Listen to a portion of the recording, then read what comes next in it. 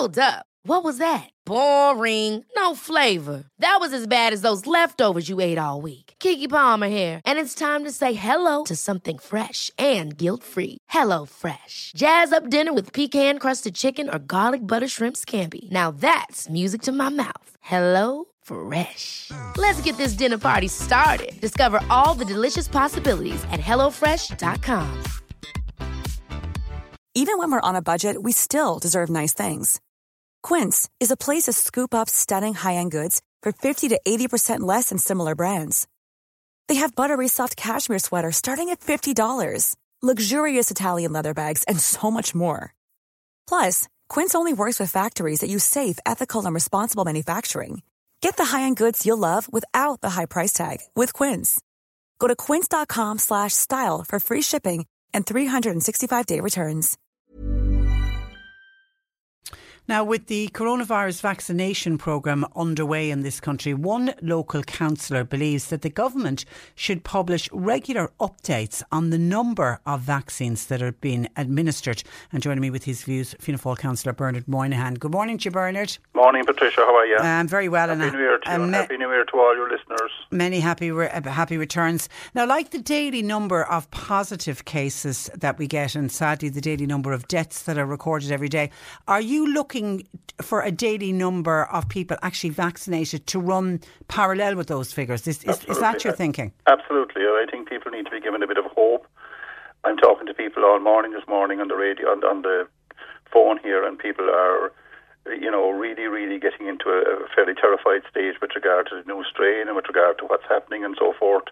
And I am suggesting, and I'm actually, not that I'm suggesting, but I'm strongly calling for that every evening, the same as when they come out with their list of how many people have been identified as cases that day, that they tell us how many people have been vaccinated that day and where they've been vaccinated. And I'm somewhat taken aback to read in yesterday's papers that there's 20,000 vaccines in Dublin, in the the hotel in the west there, and they're waiting to be moved on to places to be. I think the vaccination program needs to be accelerated. I want it clarified for the public, not just for me, but for the public, that you don't vaccinate from 9 to 4. You can work through the night. You can work at weekends and all that kind of business. We all have to. I think the government, need to improve their communications, certainly with the public. There needs to be an improvement in communications, certainly with the public, with regard to the number of vaccines. All I've seen so far is a forklift dropping them off there, wherever they drop them off. It needs to be moved on from that. And because the public need hope. People, we're going into a position where every day people want this to improve. The days are getting longer. We're hoping that there's going to be an improvement. There's going to be, because the news is getting, every night is more and more dismal. It's up, the figures are up in the thousands now. So we need to look in the context of, is there hope out there, and are the obviously the most vulnerable, the people in the nursing homes, the people in the healthcare sector, need to be vaccinated and need to be vaccinated quickly.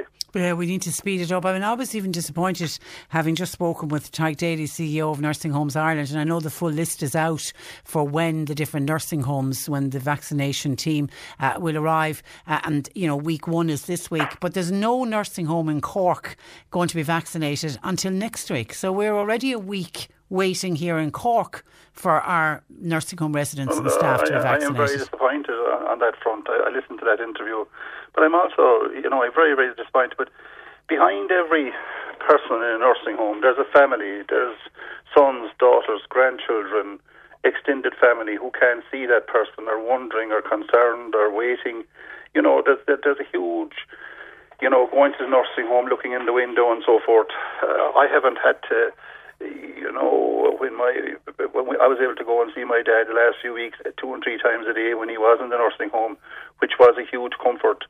But I cannot imagine what it must be like for people just to be able to go to the window, and they're wondering when is the vaccination going to take place. And I certainly think with 2 senior ministers here in Cork, the Taoiseach and Michael McGrath, it's not acceptable that our people are not being vaccinated here in Cork at the earliest possible opportunity.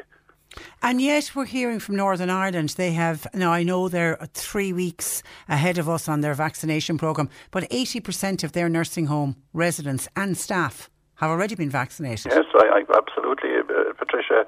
I'm saying to you, I'm absolutely saying to you, and I'm asking for the public out there to come in behind this campaign, and I'm asking for the public out there to contact their Oireachtas members to ask them to put the pressure on to get our people here in Cork, to get the people in Cork treated equally to the people in Dublin. There's nothing that annoys me more than seeing the people of Dublin treated more, are getting a better kick, bang for their buck than we down in Cork, particularly in Duhallow, particularly in the whole southwestern area.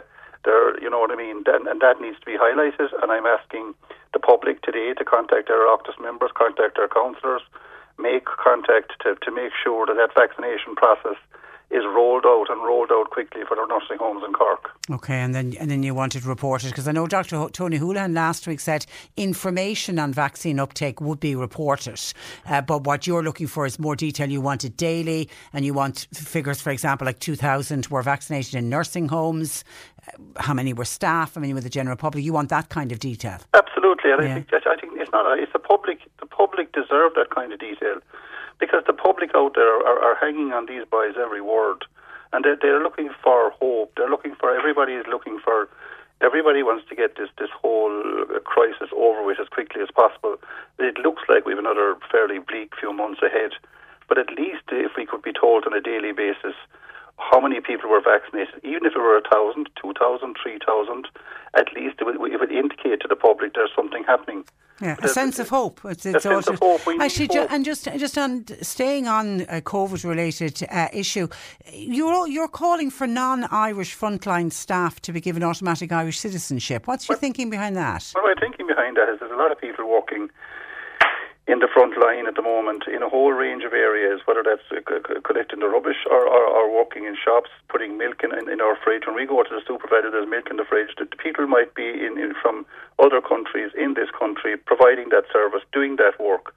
And if they've been doing that since last March, helping out, keeping this country afloat, keeping the systems, keeping the whole thing rolling along, they should be, I think in my view, they should be offered free Irish citizens or quick access to Irish citizenship. And I also think the minimum wage, the whole idea of the minimum wage and the living wage, 10.20 an hour, 10.10 an hour is according to a minimum wage, and the talks now to bring it up to a living wage of 12.30. I think that 12.30 should be backdated immediately to all people who are working on the minimum wage and who've worked through COVID to provide those vital services to us. Yeah, those vital services in, not alone should it be brought up to the 12.30, but it should be backdated. Okay, they have remained. You're right. I mean, there are people who've worked in retail and in other services who throughout the pandemic. Okay, I'm just conscious of time, but just on a good news to finish on a good news story. A contractor appointed for the construction of the new Link Road in Kanturk. Fantastic news! I've been working on that since 2014, and I want to compliment the Mart, I suppose, and all the communities down there who made land available for it. That contractor will be in there in the end of January. And it's going to be a fantastic facility for Kanturk. And it's only when that road is up and operational and running that the people of Kanturk and the people of Duhallow will see the benefit of it. Yeah, well, it's certainly a good start for 2021 for Kanturk for sure. Bernard, we'll speak again in the meantime. Thank you for that, and thanks for joining us on the programme. Good morning to you. That is North Cork Councillor Bernard Moynihan. Hi, I'm Daniel, founder of Pretty Litter. Cats and cat owners deserve better than any old-fashioned litter. That's why I teamed up with scientists and veterinarians to create Pretty Litter. Its innovative crystal formula has superior odor control and weighs up to 80% less than clay litter. Pretty Litter even monitors health by changing colors to help detect early signs of potential illness. It's the world's smartest kitty litter. Go to prettylitter.com and use code ACAST for 20% off your first order and a free cat toy. Terms and conditions apply. See site for details. Even when we're on a budget, we still deserve nice things. Quince is a place to scoop up stunning high-end goods for 50 to 80% less than similar brands. They have buttery soft cashmere sweaters starting at $50, luxurious Italian leather bags, and so much more. Plus, Quince only works with factories that use safe, ethical, and responsible manufacturing. Get the high-end goods you'll love without the high price tag with Quince. Go to quince.com/style for free shipping and 365-day returns.